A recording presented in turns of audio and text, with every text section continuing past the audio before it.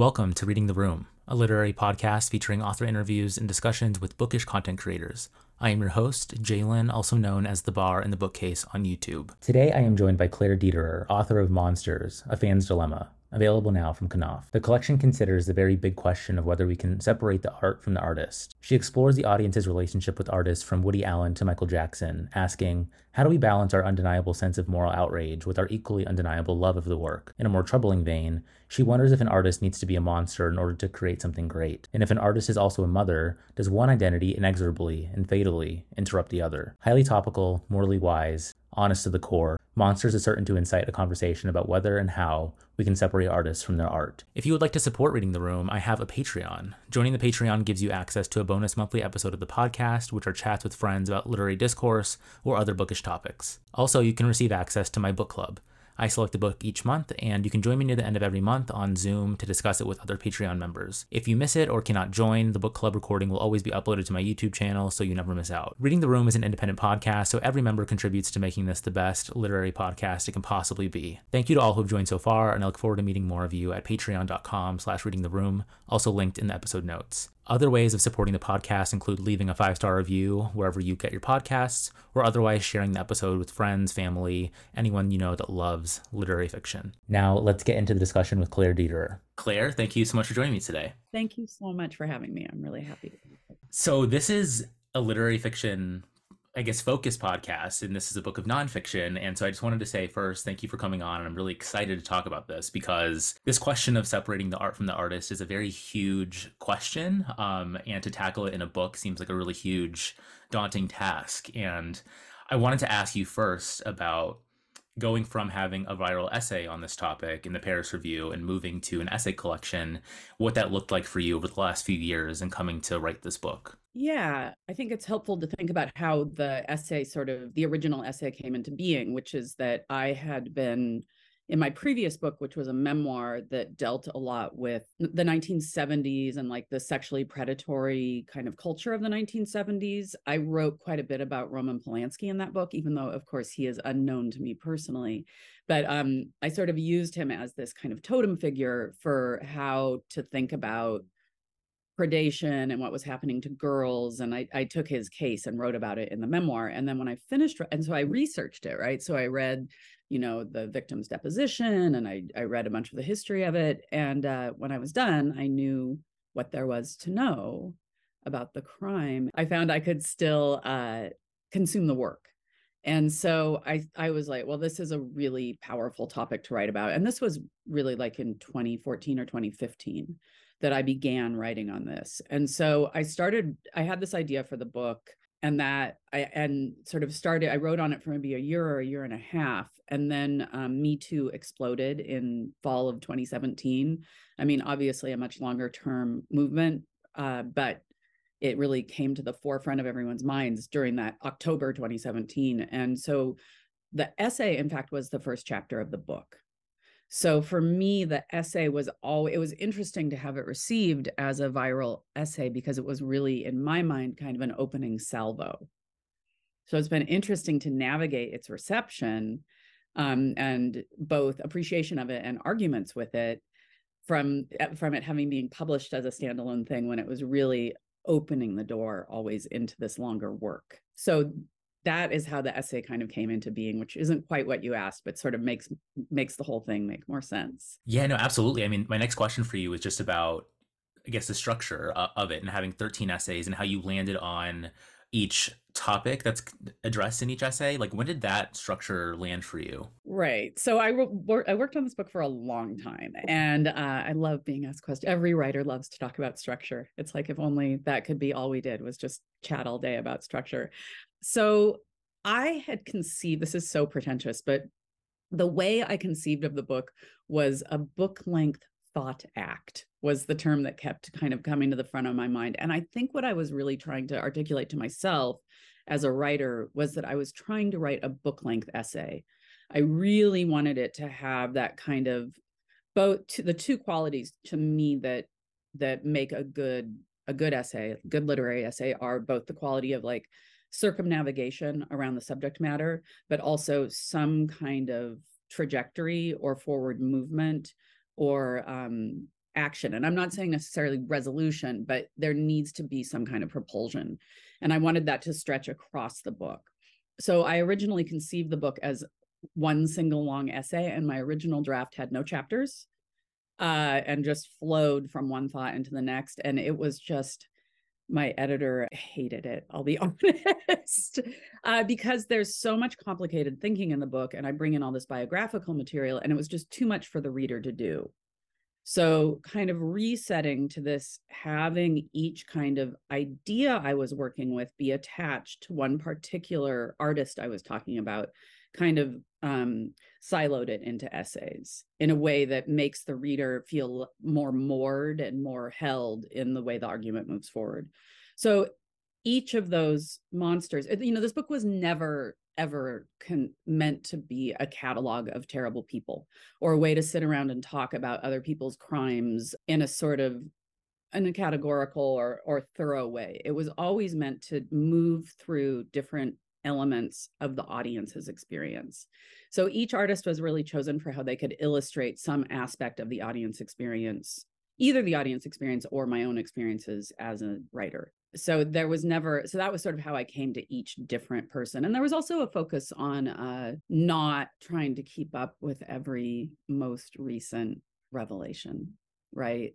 So my editor really freed me from the need to kind of have the book be timely.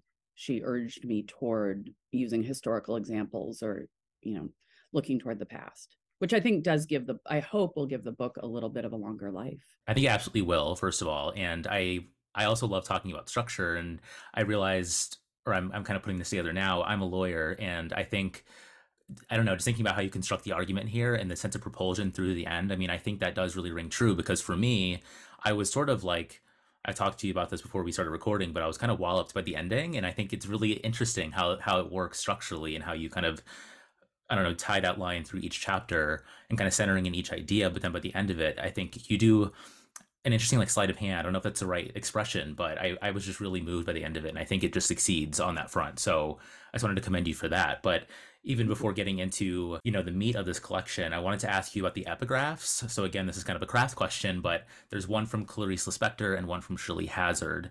And so I'll just read each one really quickly. The first one is from Lispector, and it's, "Who has not asked himself at some time or other, am I a monster, or is this what it means to be a person?" And then the second one from Shirley Hazard is, "It is always tempting, of course, to impose one's view rather than to undergo the submission required by art, a submission akin to that of generosity or love."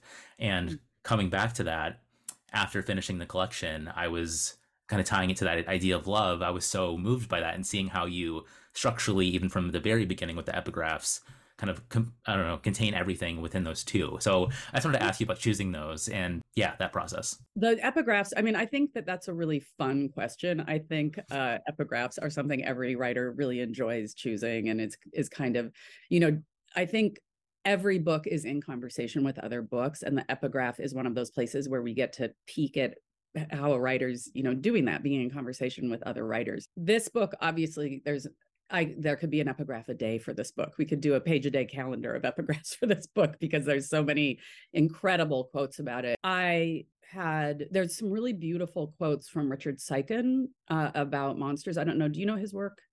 He's a poet. I'm not familiar, actually. That's one of the reasons I wanted to use him, is because just to familiarize people with his work. So I went through various Sykin quotes. Kanye briefly made an appearance. I really wanted to epigraph the book with Runaway, but it really speaks to the theme of the book. Was after a certain point, I could not give the book a Kanye epigraph. It wasn't my place to do it. Some other person who's, part of one of the various groups that Kanye has offended could use it as an epigraph, but for me to do it was not going to work or be okay. So the two I came to, my work's really informed by literary fiction. So I was excited to have two really brilliant and favorite novelists there. I often use novelists in that way. The Lispector it just sings to me as a quote, as the way it introduces the idea of monstrousness in each of us. The essay, and then the book does make this kind of turn halfway through where you're looking outward at these people, and then I start to look inward, which is a memoirist's impulse, or probably any good writer's impulse. and ask, well, where do I fit in this picture, and how much can I call myself by this name? So I feel like those questions are so inherent in her work. So I was really happy to have that there. And the Shirley Hazard quote is just, it just, in a very cool, analytical, and almost like, I don't it's almost mathematical, that quote. She reveals sort of the conclusions the book comes to, which is that we're subject to feelings about these people who make this work.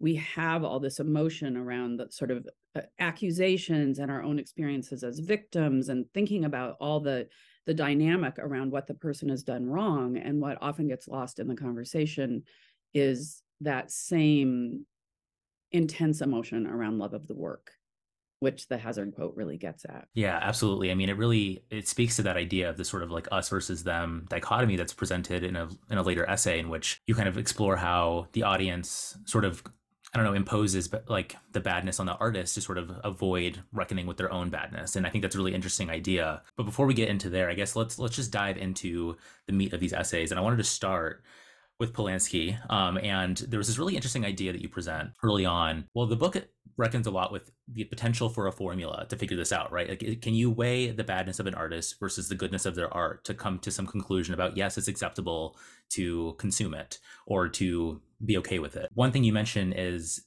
if Polanski's films were bad, then we could maybe just end the inquiry there. Like, it's fine if he's bad because his art is bad, so we don't even have to deal with it.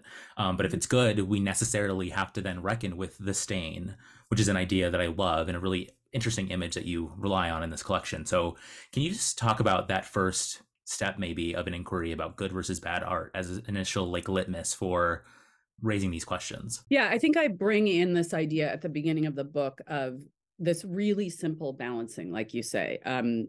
Sort of, and I think that that's the reason. There's a lot of reasons that Polanski is the person I talk about in the opening chapter, but one of them, I mean, and it's just chronologically factual that that's how I came to the problem. But there is something so absolute about the kind of weighing in his case. You sort of, the crime is absolutely, it happened and it's unacceptable. And the work is, not only beloved by me, but acknowledged to be incredibly important and good.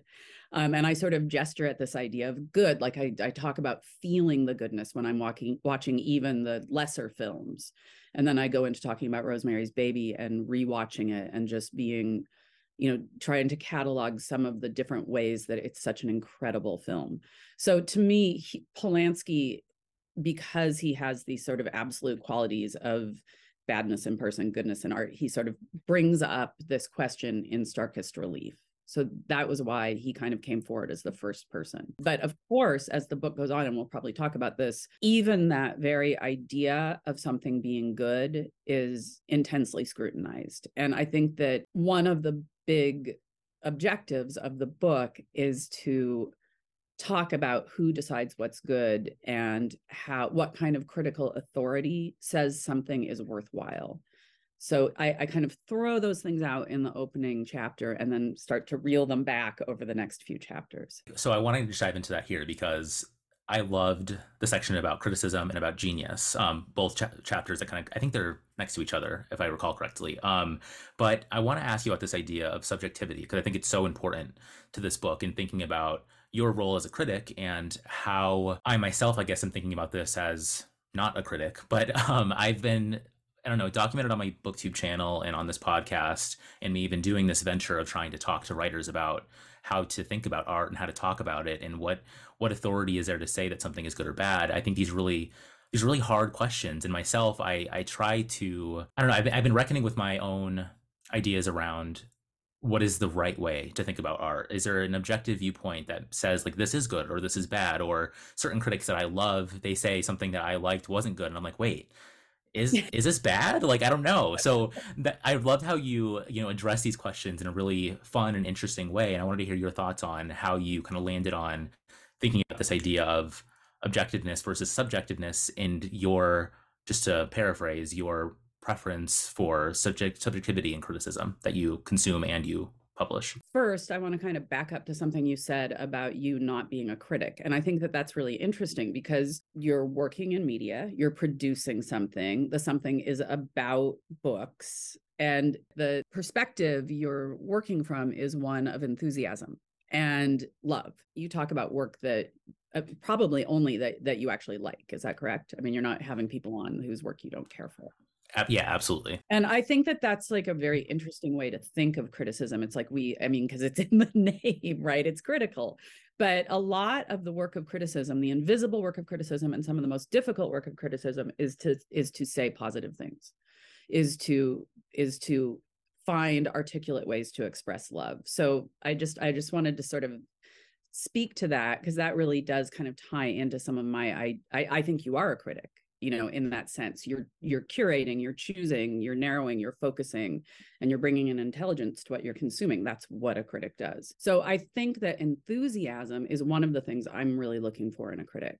It's fine to be able to do takedowns, but it's more important to be able to talk about what you love. And that, of course, does come from the subjective place. For me, I started out as a critic when I was very young, and I was a good writer, but I didn't have training. There's no critic school. I really hewed toward a subjective criticism, partially out of insecurity. It's like, well, what do I know? I'm just going to say what I think, or I'm going to, I talk about this, like, always leading with the I in my critical writing. And I think that on the one hand, that came out of a insecure kind of unsureness about my own authority. But I was also reflecting, like I was a huge reader of criticism, and I was reflecting what I had read. I was reflecting writers who engaged with the work in a more emotional and personal way. And I think that I was part of a tradition without being aware of it. And I was placing myself in that tradition. And I don't think it's an accident that I was a female critic at a time when there were very few female film critics in my city or in any city when I started out. And I felt that my difference was a problem and made me less able to pronounce. And what I eventually learned as I wrote and as I grew as a critic was that everybody has difference in their critical point of view. It's just that there are certain people who don't understand that their point of view is not central, right? So the idea of the white male critic engaging with the work of the white male artist is the realm I became a critic, within which I became a critic in the early 90s. I think that unquestioning of both those positions is one of the things this book is really tangling with. It's really asking us each as critics to understand ourselves as subject to history. And I think I talk about this quote from Randall Keenan, is there any thought you can have that is not tied to history? That's not that's an other thought. That's a person of color. That's a woman. That's not the white male dominant voice that asks that question. How am I tied to history? But of course, we're all subject to history. And as critics, understanding how we're held by history and culture can only, first of all, make the criticism more interesting, right? Like I'm thinking of like Hilton Als does that really beautifully, but it also doesn't try to coerce the reader into feeling like you were talking about, this feeling like, oh, this critic didn't like something I liked. Am I wrong?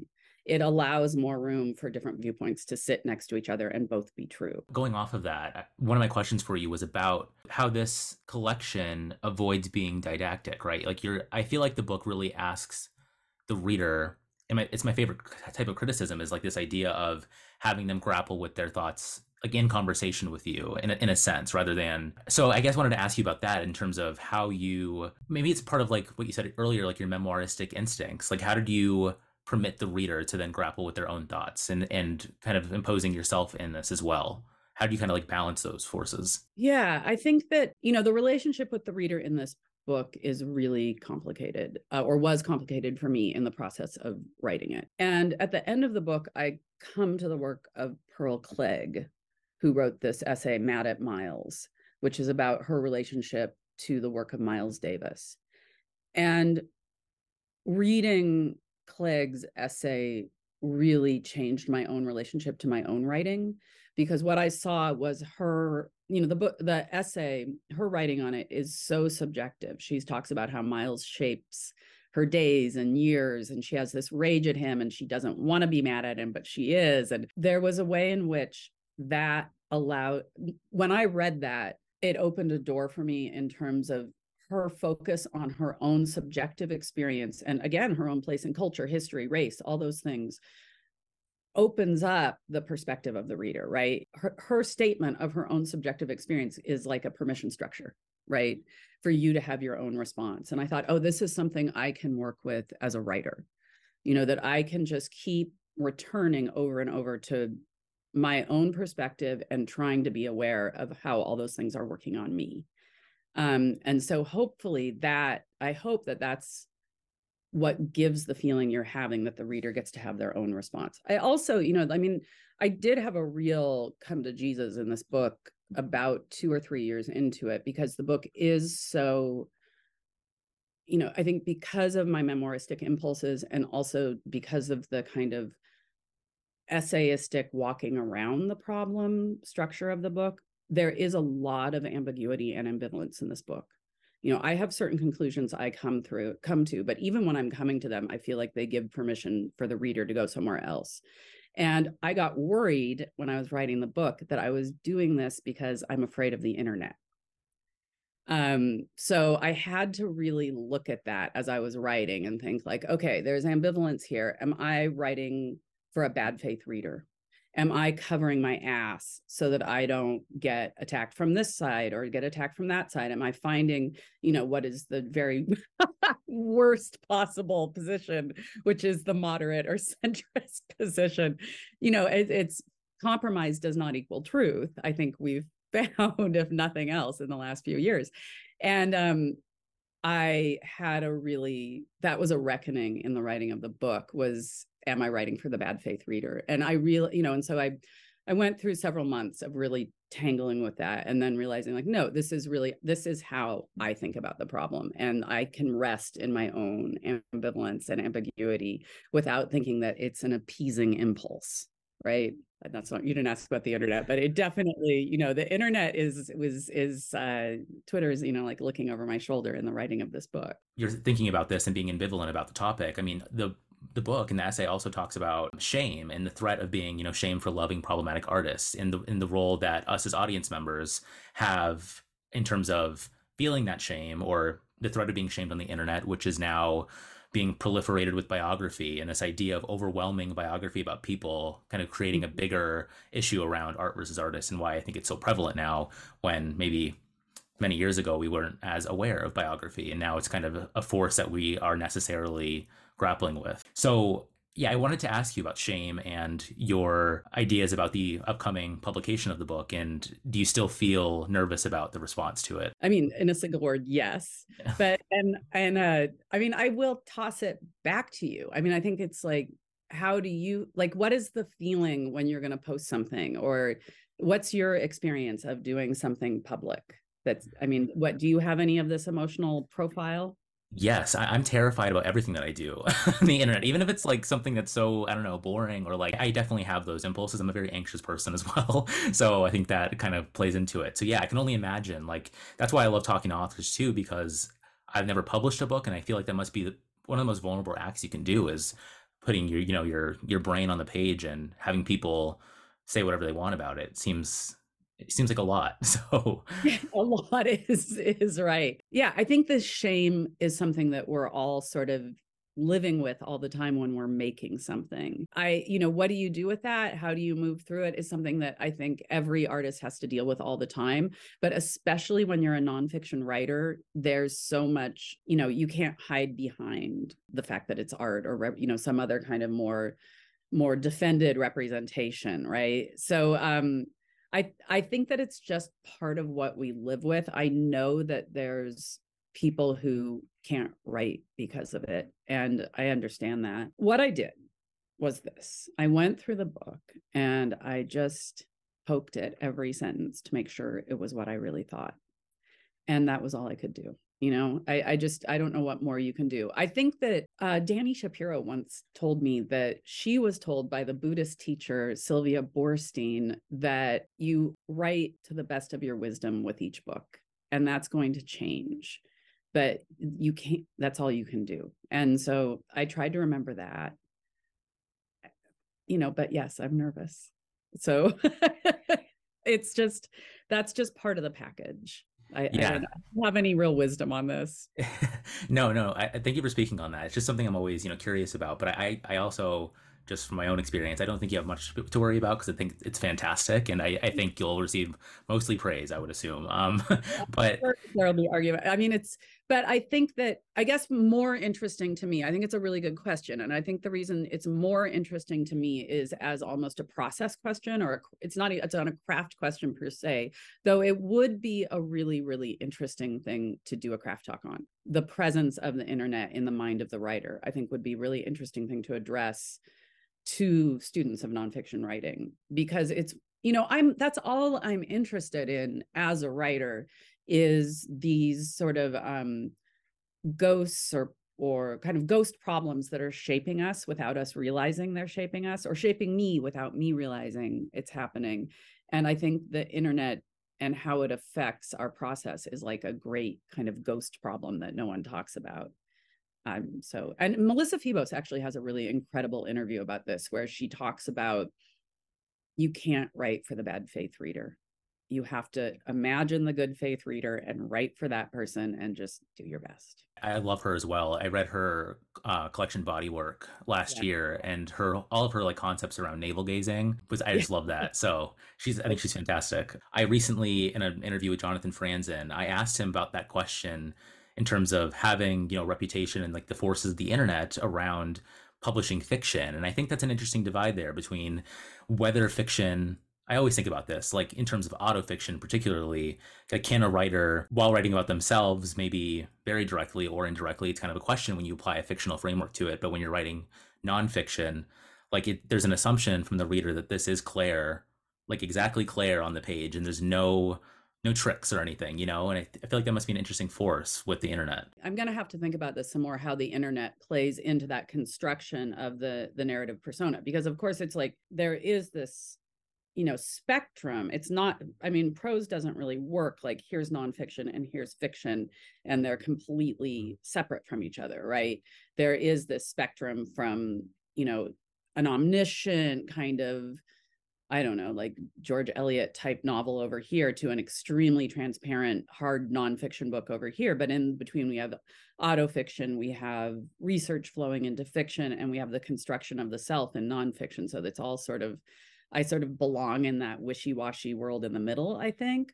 I really believe in the idea that my narrator is always a construct, and that it's a self that is not me, and the relationship to who that person is and how they're going to tell the story is usually about the first year or two of work on any book, right? Is like figuring out how you're going to be situated. And if I could speed that up, maybe I'd be more prolific, but I feel like I come to that fresh every time. And I think that how the internet affected that construction of a persona really goes back to what I was saying about my narrative persona was, I couldn't manipulate it or make it as strong as I wanted to when I was constantly preoccupied with how something was going to be received on the internet. And there needs to be for this book, and I think for all my books, there needs to be this central kind of questing intelligence, even if it's not very intelligent, but it's just, it's got to kind of be this cohesive, strong voice. So allowing that to be defrayed by the internet just takes away that opportunity for the narrator to exist, for that Claire to exist. As you were speaking, I was thinking about how this might relate to sort of kind of what I took as the thesis of this book, in terms of how it's reconciling between this idea of the stain and love as two permanent forces that everyone who consumes art has to deal with, right? So I guess I'm jumping to the end of the book here, but I want to ask you about love, how that informs your writing and consuming of art, and when in the craft of this book you landed on love as something that you wanted to address in these topics. I mean, honestly, it really jumped out at me when I started reading. I mean, it had to do with stuff I consumed that I loved to start with, but really reading Pearl Clegg and seeing the deep emotional coloration of that writing made me start thinking about, well, she is writing about love and hate, and these are feelings when she's talking about how she feels about Miles. And I also started to notice how I use a passage from Forster about all these different characters and Howard's End listening to Beethoven.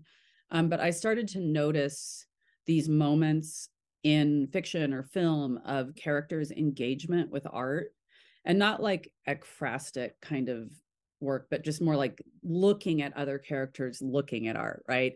And how rare it was and how much I loved it. And so I sort of, sort of saw my own experience refracted through that lens, and that clarified some of my thoughts about it. And so I think I knew I wanted to bring in this idea of love. And once that happened, it was really hard to put it anywhere at the end but the end of the book, especially because at the end of the book I have this conversation with this friend who kind of sits me down at a like a barbecue we're at, and he says, oh, you're writing this book about monstrous artists. And he starts telling me about his relationship with his stepfather, who was a really, really bad person, and did a lot of crimes. And my friend said, I still love him. And that was a moment that sort of took the top of my head off. It was his, not just his feeling love for this other person, but his intense need to tell me about it within the context of the book I was writing was really important for me to hear.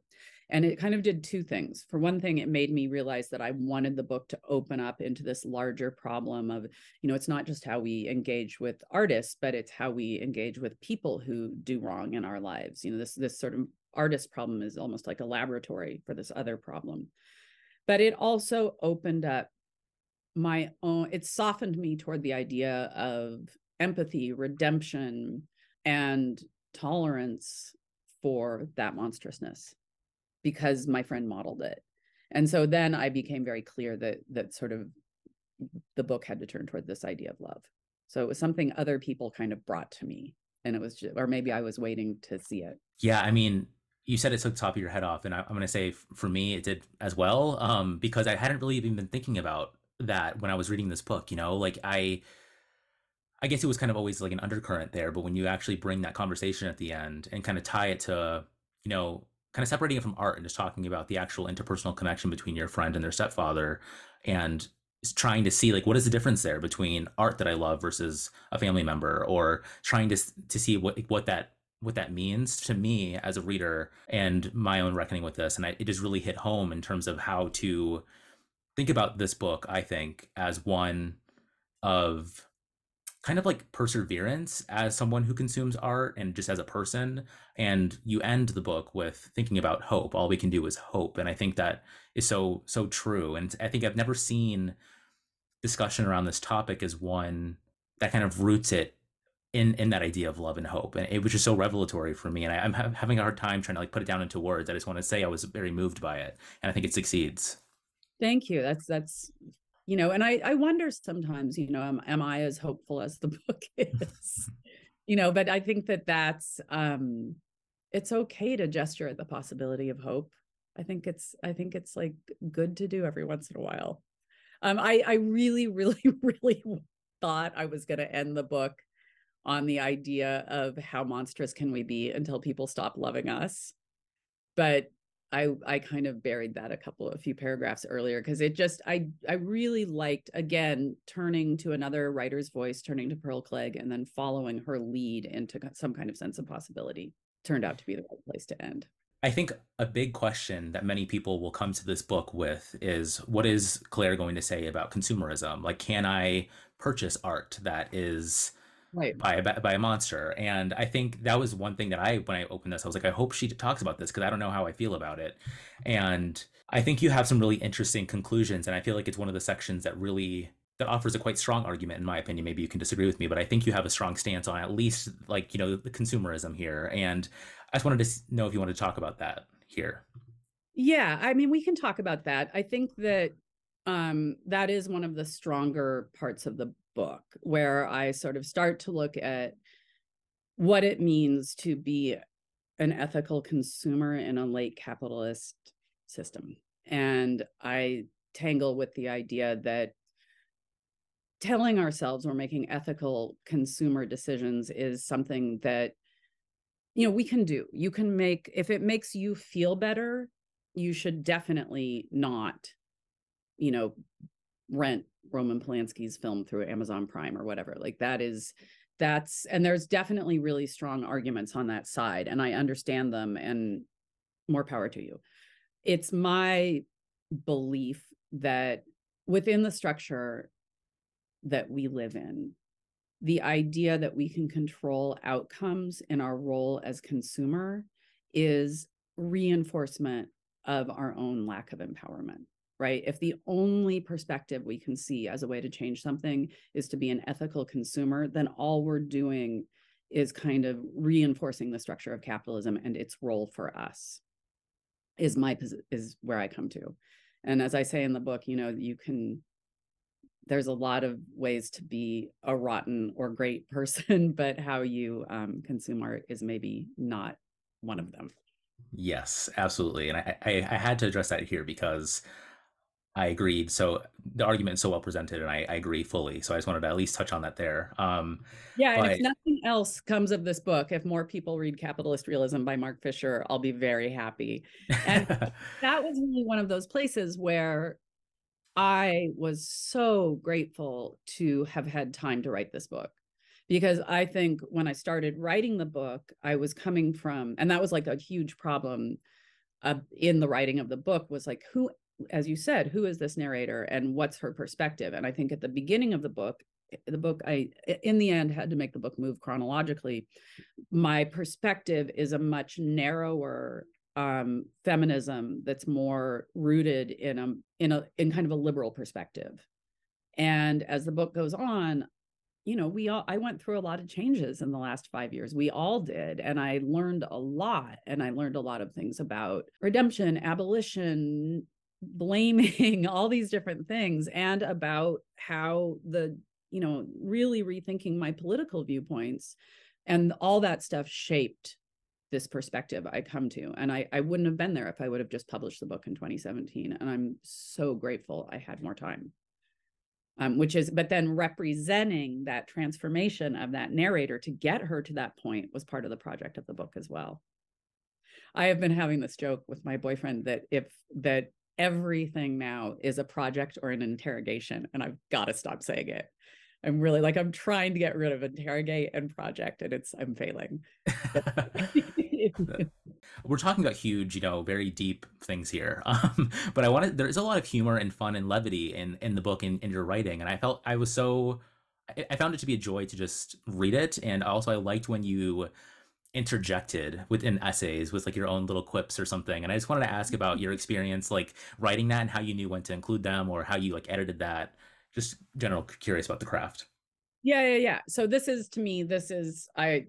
there's a couple things that I think when we talk about what it is to have nonfiction voice, there's a couple of things that kind of help shape that. And one of them has to do with your balance of interjecting and explaining versus withholding. And sort of my last book did a lot of withholding and letting the reader do the work. And this book obviously had to involve a lot of explaining and interjecting. So I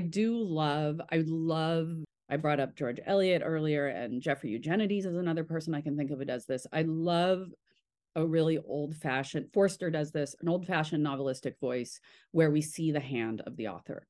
And they come in and they sort of, Jeff Dyer is brilliant at this, and they sort of let you know where they are. They have this dynamic with the reader that is, of course, that's constructed but transparent. And that is something that's really important to me, both as a reader, but also in all my writing.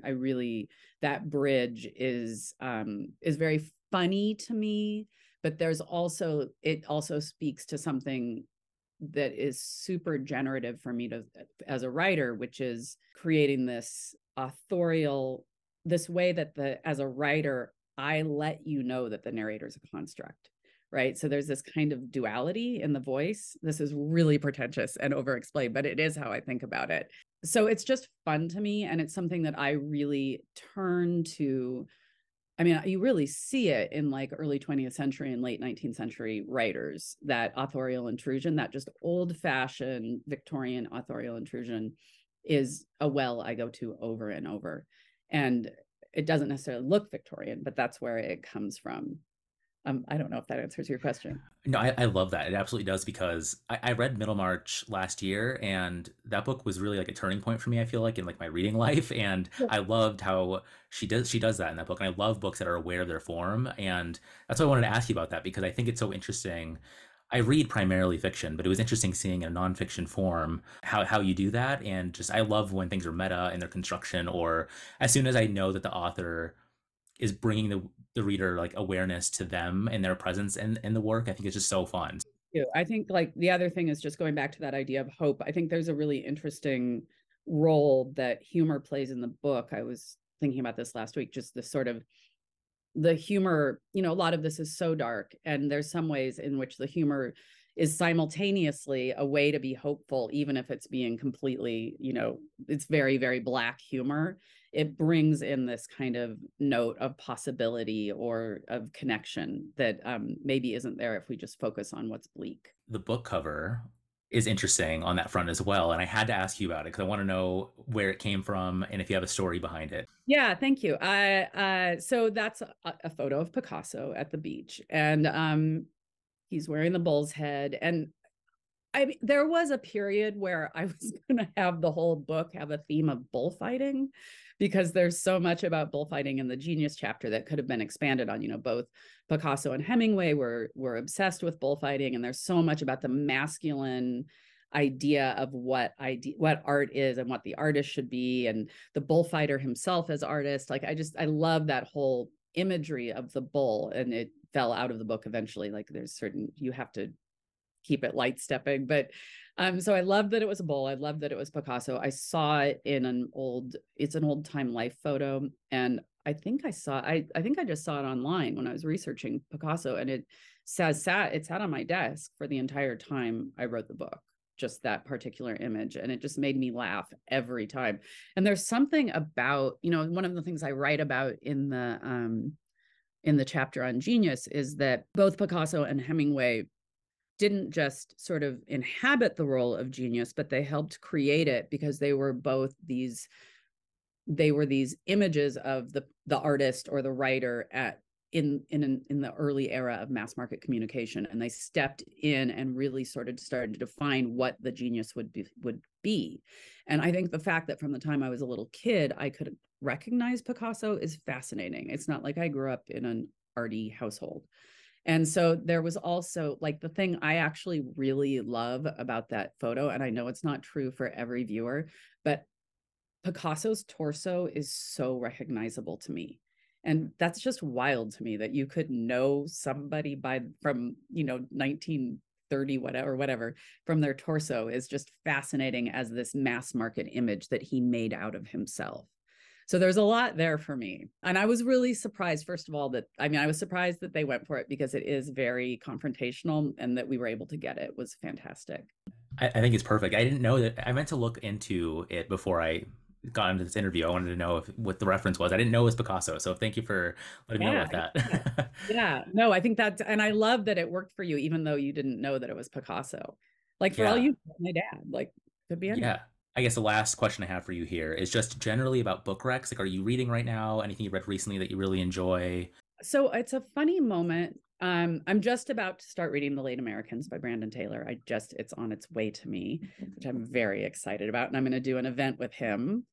Oh yeah, I'm really excited about that. I love his work. I read mostly fiction. There is some nonfiction that have influenced this, but I'm just constantly reading novels. And there are two books right now that are having moments of chicness on the internet that I did not expect. And one is Cassandra at the Wedding, which is being much, and I just read it for the first time. I just finished it this morning. It's incredible.